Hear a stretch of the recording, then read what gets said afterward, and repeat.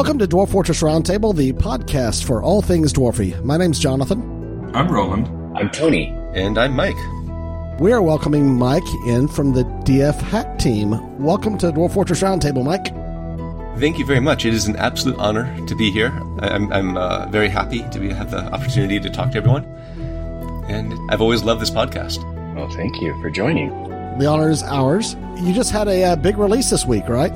Of DF Hack. Yes, 50.11-R5, which is quite a large number for releases we can get in for a single Dwarf Fortress version. A lot happening with that release. It's twice the size of normal release, largely because many contributors had extra time during the holidays, and so we had an influx of contributions. And of course, I had a little more time myself and got in a lot of good coding time.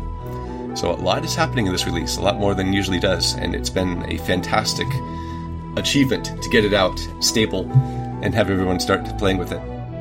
How is the DF Hack team administrated? Do you have like a team leader or how do you guys set up? Lithazor is the DF Hack lead, and he has the deepest knowledge of the technology and the longest tenure on the team, but he's also quite busy. So I have taken over a lot of the administrative functions like release planning and a lot of the coding and community management. So he is the leader, and I take up a lot of the responsibilities that he doesn't have time for. So you said that there was a lot more contributors this time than typically you have. Is the contributors like number in the tens or the hundreds or? It is all over the place. We always have a steady conversation going on the DF Hack Discord about ideas that people have, and I help get them oriented and walk them to the code, and then they start up PRs and pull requests on GitHub, and we do some code reviews and talk about it. There's normally, I would say, 3 or 4 people actively working on things, and then there's also a large number of pull requests that have been sitting in the backlog for a while, and every once in a while the authors will come back and work on them, and we'll talk about them, and after maybe 6 months or so, they'll be in good shape, and we can get them merged and pushed out. So there's not a huge number of people, but there's certainly plenty enough to contribute quality code, and plenty of people to keep me busy talking. Yeah, if any of you out there listening are contributors to DF Hack, and we screw something up about your program, please let us know.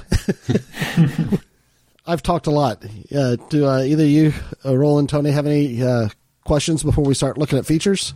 No, let's dive right in. Let's digging in. Okay, so let's see here. So we were talking about, in a recent episode of DF Roundtable, about bridging 2 continents together, and there's been some discussion on the Discord about the shapes that you could have your embark location. So it looks like this Embark Anywhere might be pertinent to that. So what is Embark Anywhere? Yes, that's one of the marquee items of this release, where you essentially get to ignore all the warnings that DF gives you about where it's not wise to embark, and embark there anyway. So you can start connecting continents by just embarking out in the middle of the ocean and having your embark area adjacent to one that joins the shore, and you can then have a series of embarks across any distance required to join the continents together. If you embark in the ocean, then the game isn't going to give you any land. Therefore, your dwarves are just going to drown. It's funny. Correct? Yeah. It's hilarious to watch it. Oh. So you need to start paused and do something about that. Yeah, really quickly retire the fort because they go down. It's tango down. It's kind of funny if you're cruel. If the ocean is frozen, then you do have some time to dig through the ice and get situated in the bedrock. Oh, I see. So like a dwarf fortress without an entrance. Yes. I mean, you could likely build some flooring over to the edge and then build a bridge to connect to the very edge on the surface. And I bet that would work for allowing caravans and immigrants in, and invaders. Oh, actually, maybe not invaders. Because they won't have an actual path to the embark site. But yeah, so you probably won't get anything, will you? Because they can't actually path to it across the world. Welcome to the Dwarven Fortress of Atlantis. Yes. The island city. So when you do something like that, you might also be doing things that the program doesn't expect you to do. So you could certainly probably cause some unexpected conditions when you do things like embark in the middle of the ocean where they don't ever plan you to do. Absolutely. And yeah, that's called the fun zone. we don't really know how the game will behave in all these situations. That is part of the fun of finding out. Maybe when the boats release comes out, you can embark on a barge or something. That would be awesome. Oh, you mean in like 30 years? Yeah, in 2040. I'm excited. So besides drowning your dwarves, what other kinds of places can you embark that aren't typically allowed? Like, I guess, in mountain ranges? Yeah, on top of the mountains that aren't normally accessible, likely having the same problems that you would in the ocean, that you won't have any visitors because they can't actually path to your site location. One of the most interesting places, I think, to embark would be inside of another site, like inside of a necromancer tower or another dwarven civilization's capital. Or a goblin hive. Super fun to do it if you haven't tried it. Yeah, and I think this will give you a little bit of a preview of what adventure mode might be like, because these are the actual sites that you would be walking to in adventure mode. Now, of course, they may be extended and modified a bit before adventure mode actually comes out. But if adventure mode were existed right now, this is what you would see when you come to these sites. They actually have warrens dug out in the stone. They have, like, the dwarven areas have forges and basic things set up.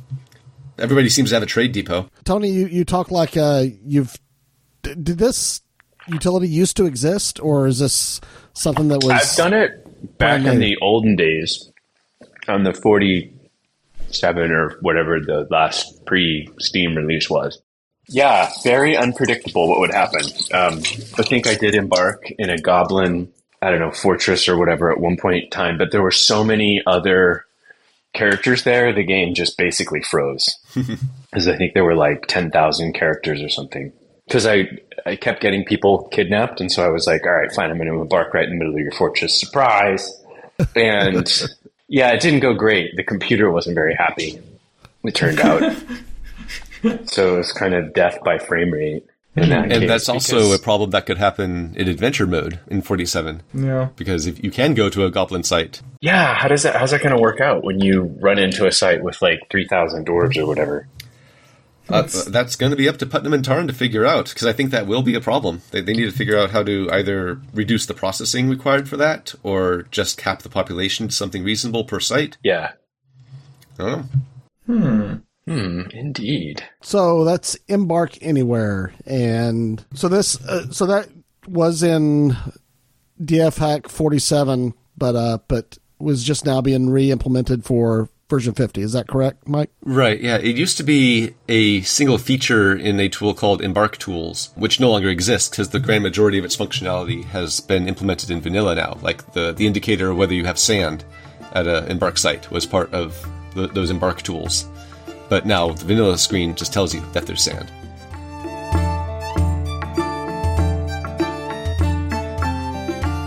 In the ancient annals of Metalbent, etched by the skilled hand of Emrob, a tale unfolds reminiscent of the olden sagas. Approaching the year 10, the resilient dwarven fortress witnessed a resurgence. Despite the lingering plague of year 7, life bustled within its stone walls. New generations blossomed through birth and migration, breathing vitality into Metalbent's once dwindling population. The resolute dwarves, facing 2 sieges, emerged victorious, their halls echoing with the clangor of triumph. Yet, success bore its own challenges. Goblin prisoners overflowed the dungeons, prompting contemplation of a grand coliseum. Amidst construction, the specter of unexplained deaths lingered, casting shadows on Metalbent's newfound prosperity. Emrob's ancient words bridge the ages, painting a tapestry of resilience and strife in the heart of the dwarven fortress.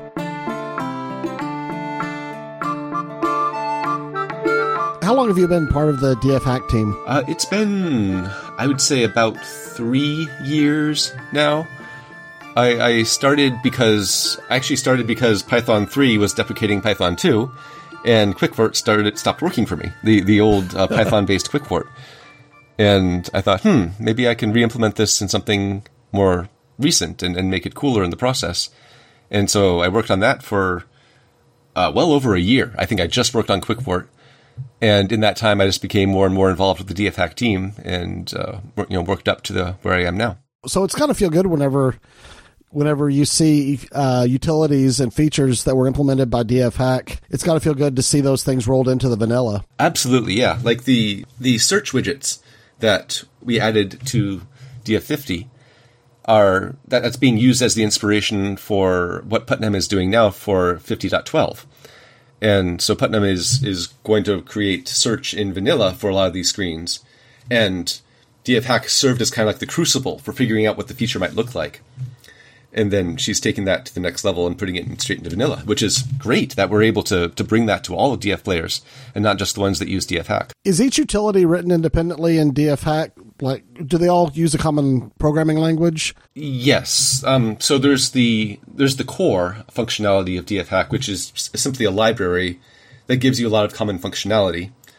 And then you have plugins and scripts. Plugins are written in C++ and scripts are written in Lua. And they're independent in that they have all the business logic in their own file, but they may call out to other scripts. They may call out to the core. They may use the Lua interop layer to access DF memory directly.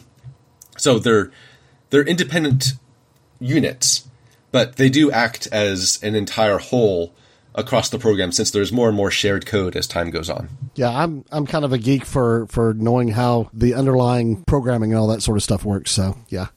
Well, for this next version, or for this version that just came out, I did just update the architecture diagrams for DFHack. So if you go into the dev guide on our documentation, you can see some spreadsheet or some presentations about how the architecture works, at least at a high level. Cool. I will check that out. So that's in the DFHack docs, or is that under on the GitHub page? It's in the docs. It's cool. In the dev intro, linked from the main page of the docs. It's called DFHack Development Overview, near the bottom of the list of links. Sorry, I'm getting sidetracked here. There we are. No, that's okay. I'm also looking it up. DFHack's documentation. Quick start. Nope.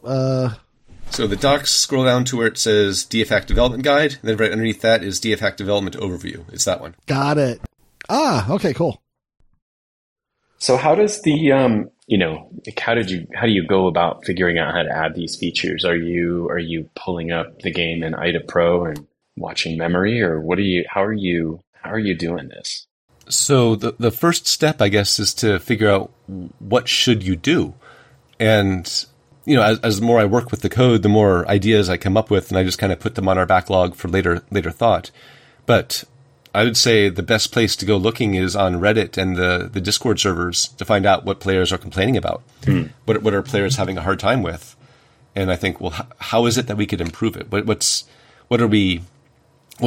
achievable that would solve this problem? And it's very motivating to think, how are real players going to be having more fun with the game, and how can we help them achieve that? So that I think is the main motivation for where these features come from. It's just thinking like, what's going to benefit the players most? And then I go back to, okay, what similar tools do we have? What architecture does it have? And I'll start from there and go and just build it from scratch. Like, for example, something that comes up a lot is digging through aquifers and how absolutely terrible experience that is. Like every step you take, your designation disappears and you have to go redesignate it, and your miners have walked away and now they have to walk back. So I'm building a tool that will avoid that and allow you to paint, this is a damp dig area, and then they'll just continue digging through the damp.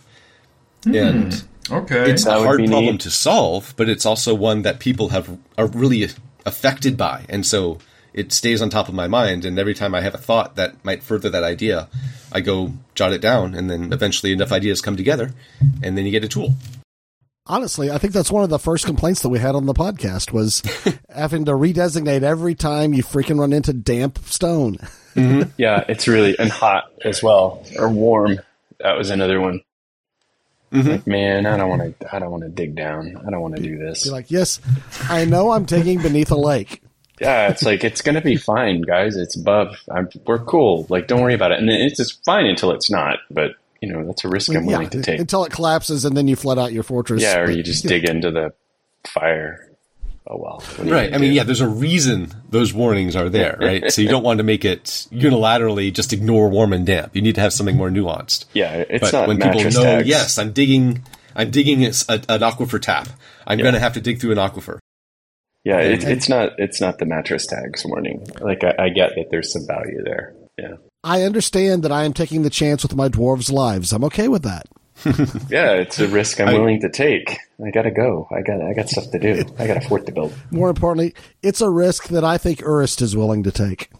So absolutely, I mean, he has no opinion on this. Like, I tell him to do things.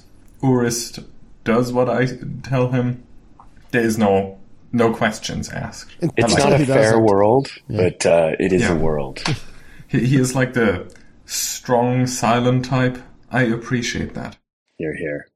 Once I get this tool written, then my test is going to be like find an Embark site that has like a 40Z level aquifer and build my entire fort inside of an aquifer with drainage going everywhere, and just have an entirely new way of playing the game. I think that will be fun.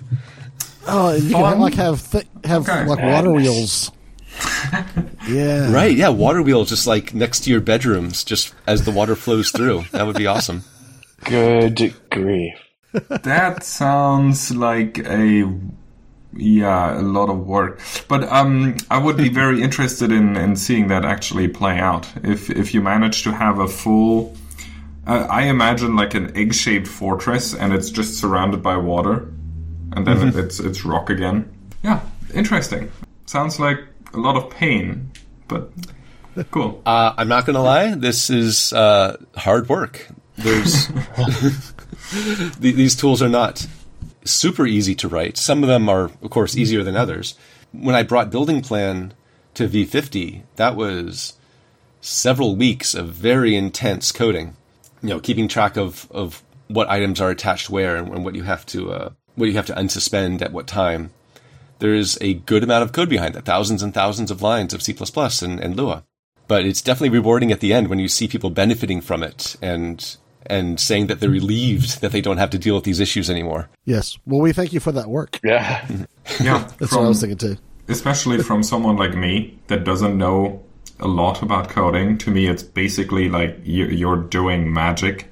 You're telling me you're like the wizard with the long beard that is like doing fancy schmancy spells, and I'm like, cool, yeah, things float now, nice, I love it. So, I was just describing what my friends could do with playing music as seems like magic to me as well, so I know what that feeling is like. Yeah. So Squad Equipment Fixer, that is another of the big features that are coming out in this new release of DF Hack. Want to talk about that a little bit? Yeah, there's definitely some stories behind that. It's something like the tool that was named Uniform Unstick existed back in 47, and it did a lot of the logic here. A lot of the stuff that's coming up for V50, they're starting from tools that worked before, and so they're not starting from scratch, which makes them easier to write. Right. But of course, we want to make them more useful. We want to integrate them into the UI now. We want to make them more functional and actually solve the real problems that people have. So one of our members on Discord updated that tool so it was basically working, and we got that merged. And then I thought, okay, where else can we go with this? And it seems no one's going to use it unless it's actually on the equipment screen. So I wrote an overlay that will add in that little button on the overlay screen that says, click this and run the tool. Because otherwise, no one's going to know about it. It's just not going to get used. And then I thought, well, this doesn't really solve all the problems that people are having. It solves some of them, but it doesn't detect when the same piece of equipment is assigned to multiple people, and then they can never fix that problem. So now it does that. And then it came up that, what if you have a miner assigned to your squad, and his uniform isn't working because he's a miner, and he has that invisible miner uniform that conflicts with the squad uniform? We should warn on that too. So we added that in. So we added more and more features that are in theme, and got to the point where now you click on it, get the report, see what you can fix, what you can't fix, and then just click the button, and it does what it can do. It will unassign items that are assigned to multiple people, and then when you next click on the update equipment button, the vanilla button, it will go through and assign appropriate equipment to them. So you can actually get those icons that were forever yellow actually to turn green, and have appropriately equipped squad members for some people the first time ever. So it had quite a journey during this development cycle to come from where it was to where it is now. Okay, I like it. Had you run into that before, Roland? Yes and no. I do get my military to be all green. Actually, let me just click for a second and see if it's currently all green. Ah, look at that. It's almost all green except for my archers. They usually need a little bit of special attention. It definitely has an effect, or your playstyle definitely has an effect. I also, personally, almost never had this problem. That generally the way that I play, for whatever reason, ends up with most people getting their equipment appropriately. And every once in a while I'll have just like one unit that won't do it for whatever reason. But in general, I'm all green as well. But I definitely see this recurring statement on Reddit and Discord that this happens to a lot of people. I have sometimes a problem where my military names an item and then refuses to continue to use that item. So I have a lot of spears and especially shields. I have a lot of named shields, and for whatever reason, they simply don't want to pick it up anymore. And then I have to assign a new one, and they name it again, and then the whole thing starts again. So I have like, I don't know, 15 plus named shields that nobody's using at this point. I don't know. Weird. Really? Yeah. How often do you guys have your armies name their items? Well, I mean, it rarely happens for me. Well, I mean, these are, how you say, professional soldiers, so they're not civilians that also have soldier duties. They don't really do anything else. So they sit around and train constantly, like professional standing army. And they do name their stuff fairly quickly, and it's always weird for me to see a dwarf name a new item and like, your sword is just in a chest right there. Like, just take it out. Just continue using it. Nope. Doesn't want it. Okay. Whatever. So maybe that also gets fixed by that. I would love that. It's possible. I haven't heard of that happening before, so I don't know if you've written anything to specifically address it. But we'll find out. Anything else that we want to add about the squad equipment fixer? I will say that it's not complete. Like, there are definitely cases that it can't handle by itself, such as if you have a unit that has immigrated to your fort that still belongs to the squad from his own old fort. It can't fix that, but it will tell you about it so that you can assign him to a current squad and then unassign him to clear that state. There's definitely more that could be done here, and I'm sure once it goes out there and people just determine what its limits are, we'll find out more information about what needs to be addressed, and we can spend more time on those specific cases. So you can have a migrant who is still a member of the squad at his old fortress? Yes, with the commands or the orders that he had when he last left the fort. So if he comes in with a station order, he's not going to be doing very much, and you can't fix it unless you cleared that squad state. Oh, that's interesting. That actually explains a few things about one dwarf. I know that he is in a squad from a previous fortress, but I just let him be because, he writes good books, but good to know. Thank you. So would he, if he's got a station order, would it just come on your screen and just stop and be one of those people who just hangs out on the outer edge of your map? It's something like that. They certainly won't pick up any jobs. Yeah. Which is the symptom that I hear complained about. Well, there might be a routine that brings all the migrants into the meeting area, and from there before they actually get assigned to your fortress. Because I think there's a lag time between the time they appear on the map and the time that they actually get added to your population. Mm-hmm. And they have that little migrant icon flashing above them for that time. Yep. Calling all dwarven artisans and seekers of true craftsmanship. Are you tired of toiling away in mundane workshops, surrounded by jealous masons stacking bricks like there's no tomorrow? Well, fear not. Guildhall manager Mondragar welcomes you to the Net of Boats, the ultimate haven for crafts dwarves. Here at Grand Guildhall, the Net of Boats, home of the Company of Labor, creativity flows like the finest ale, and wisdom is shared over the clang of hammers. Our crafts dwarves are not just tradesmen, they're artists, weaving tales into every piece they craft. So, if you're ready to join a community where every masterpiece is a triumph and every dwarf is a legend, look no further than the Net of Boats. Visit Hall Manager Mondragar today and embark on a journey of creativity, camaraderie, and unrivaled craftsmanship. Crafts dwarves of Metalbent, unite at the Net of Boats.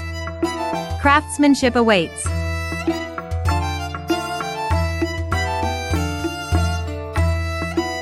GUI Reveal is another item that's on the list of new features in DF Hack. Oh. So what's the story behind this one? Oh, yes, I'm very excited about that. I am too. When I was writing the release notes, you have to choose which tools to highlight. And this one I was very excited about, but I couldn't make that list any longer. And so I didn't get a highlight, but it was one of my personal favorites for this release because it makes revealing the map safer. Something that I see repeatedly complained about, or like the advice that I see on Reddit a lot is that, run reveal when you embark, plan out your fort, but don't forget to run unreveal before you unpause, otherwise everything goes crazy. And what GUI Reveal does is that it will reveal the map when you bring it up.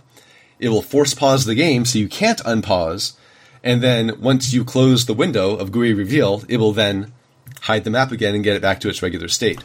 So right. It brings the very common workflow of do an x-ray of the map, do some planning, and then hide it again. And it makes it safe so you can't shoot yourself in the foot.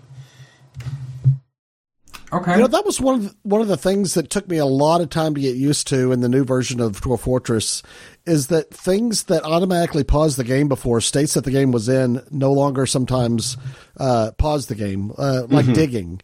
For example, whenever, in previous versions, anytime that you were laying your digging plans, the game was paused, so they didn't dig while you were planning things out. And now while you're setting up the places to be dug, your miners can keep digging, and in most cases that's fine. But it really is hazardous whenever things are going on behind a window, and the game's not paused. Yes. So I take it that this would be one of those cases where that would be a good thing to not have things going on behind your window. Yeah. So what's the difference between the GUI/utilities and just the regular utilities without the GUI in front of them? Normally, if there is a bifurcation like that, it's because the core business logic and the command line interface is in the non-GUI version of the command, and then just the interface portion of it is in the GUI section. So, for example, right now we have Building Plan, which implements the core plugin. But once we do get around to implementing GUI Building Plan, that will be the GUI interface for configuring all your material filters without having to go through the actual build interface to get there. That's something that's on the plan to get done. Gotcha. Or in this case, GUI Reveal. Reveal by itself has baseline command line functionality, but GUI Reveal makes it more user-friendly, gives it an interface that you can actually see on the screen, and gives you some live feedback of what's going on. So with GUI Reveal and Reveal, are they the same utility? It's just that the GUI adds the more friendly user interface to it? More yes, safe? GUI Reveal adds the interface, and then at the correct parts of the logic, it will call down to just the reveal command to actually do the things that it does. So it's just a wrapper around the command line version.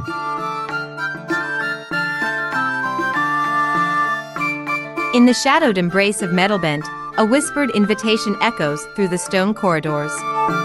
Temple caretaker Christopher Harris extends a beckoning hand to all dwarves, whether familiar with the venerable Istrath Totvault, dwarven goddess of writing and wealth, or merely yearning to grasp her essence. Enter the hallowed halls of the Knowing Cathedral, where enlightenment awaits. Behold, for nearly half of Metalbent's denizens already hold Istrath within their hearts. Join your brethren in jubilation upon the expansive 2x7 dance floor, where laughter mingles with the rhythm of life. And marvel at the wondrous artifact, Kalarkim, Wonder Races, treasure of the strong standard, a testament to the splendor of dwarven diligence. In the sanctuary of the Knowing Cathedral, Christopher Harris extends his hand in welcome. Embrace the opportunity to delve into the depths of knowledge, to commune with the essence of Istrath Totvault, and to illuminate the path towards enlightenment.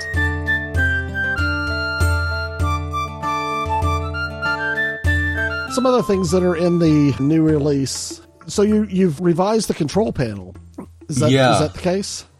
That is true. So the control panel is something that's been on my mind for a long time, because it's what I intend to be the easiest entry point to controlling DFHack tools.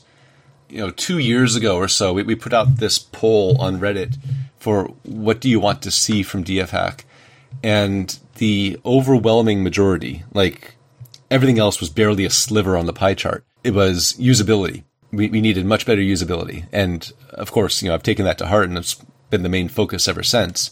But the control panel was one of the things that came directly out of that we needed a way to show people what was actually available and what it does, and give them an easy way to interact with it. So when I wrote it the first time, I gathered the tools together by how you interacted with them, whether you clicked enable and they got enabled, or whether they were something that ran in the background on a repeat loop that uses the repeat functionality.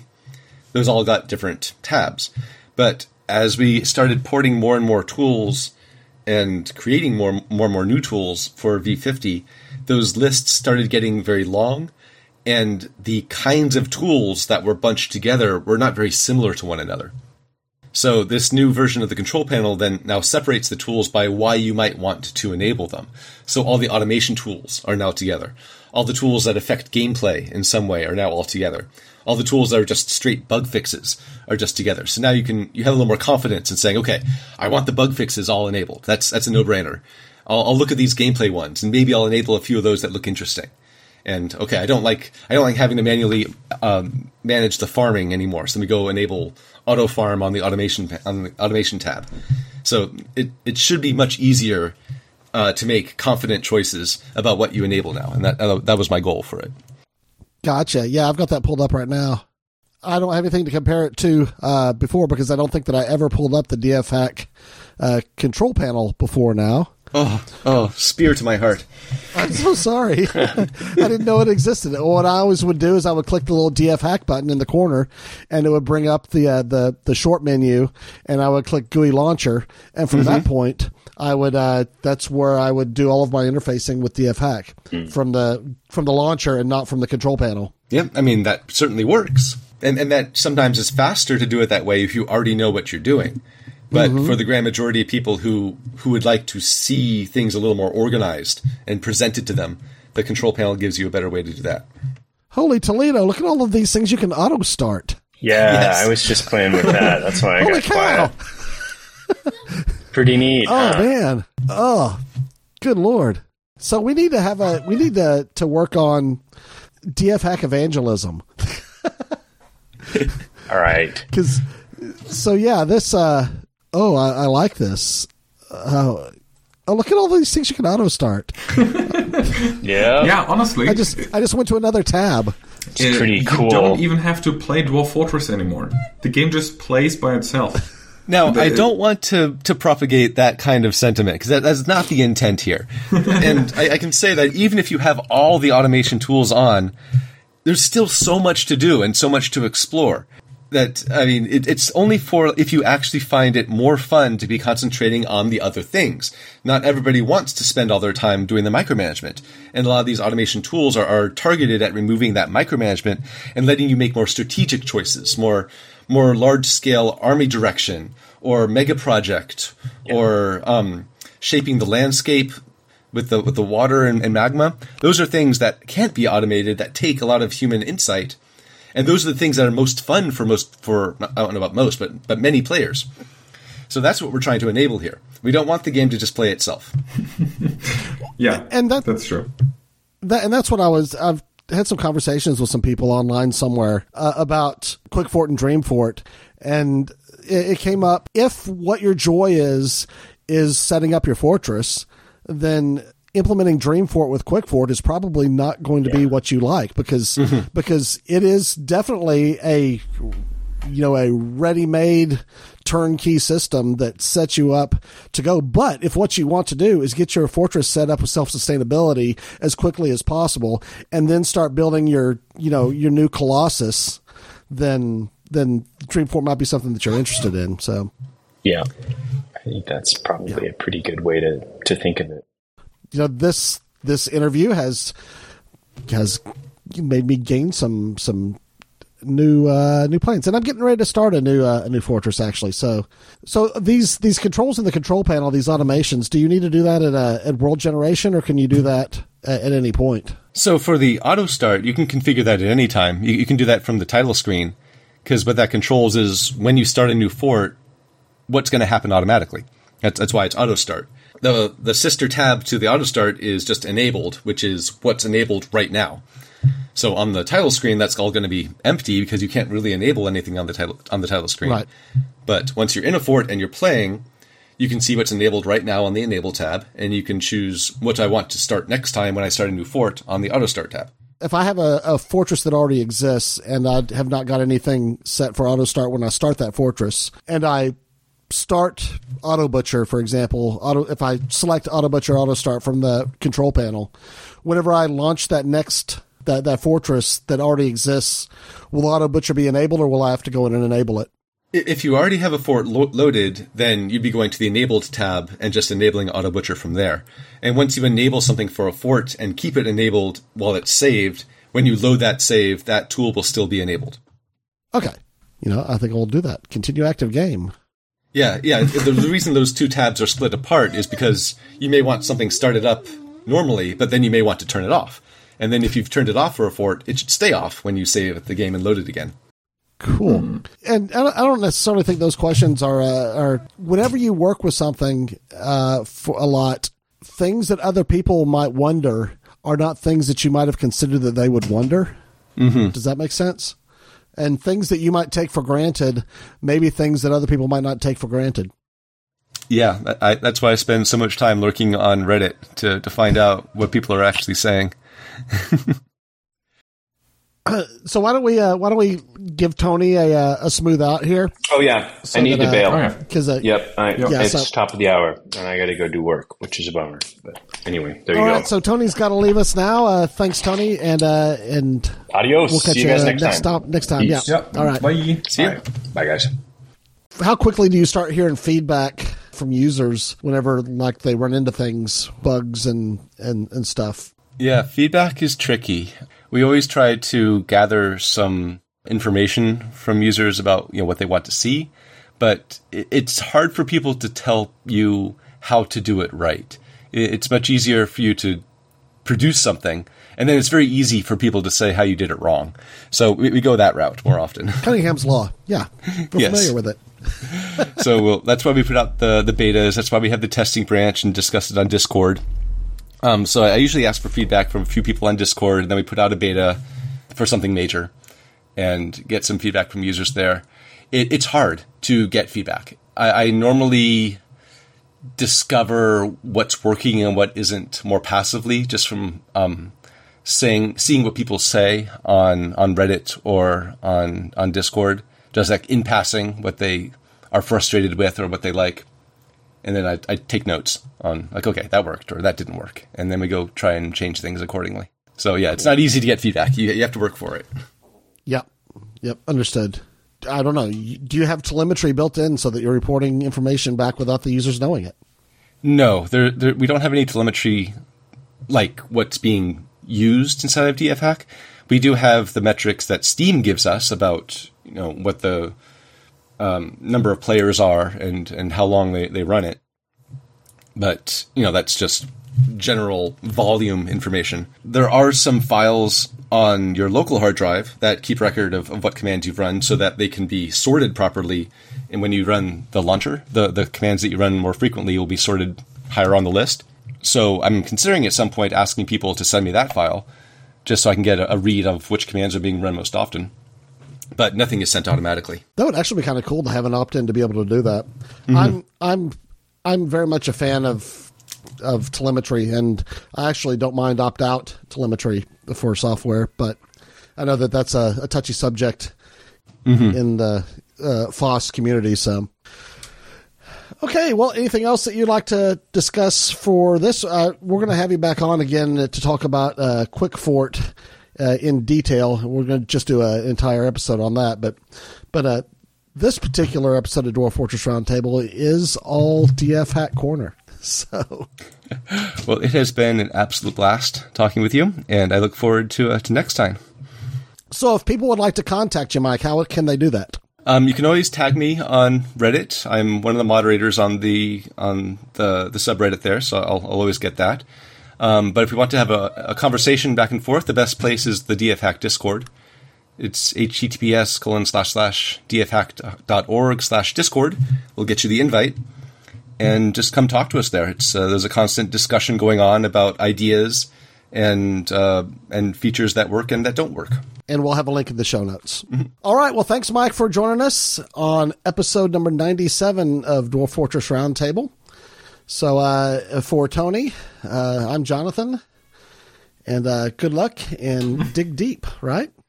Yeah. Thank you for coming on. And I had a good joke. And good Lord. I was just about to remind you to make sure you got that in. It was something about polar bears. Wait. Polar bears actually drink Dr. Pepper. Polar bear? What? Yeah, there was some anthropomorphic polar bear commercials with Coca-Cola years ago that anthropomorphized grizzly bears that would actually rather kill you. Yeah. But we had normal polar bears just drinking Coca-Cola while swimming on ice. Yeah, you're right. No, but that I was thought you made it in real life. Did you remember your joke? No, I think it's gone. I'm sorry. You can say goodbye. Yeah, you might want to write these down. As you're absolutely right. I'm going to write it down when I come out of the shower because my brain is a sieve, and it's okay. All right. So until next time, y'all have a great day. You too. I'll talk to you later. Say goodbye, Roland. You haven't ever said goodbye. What? I haven't? Oh, goodbye, No. Mike. Goodbye. It was an absolute pleasure to meet all of you. Okay, so I'll patch something together to make that sound smooth.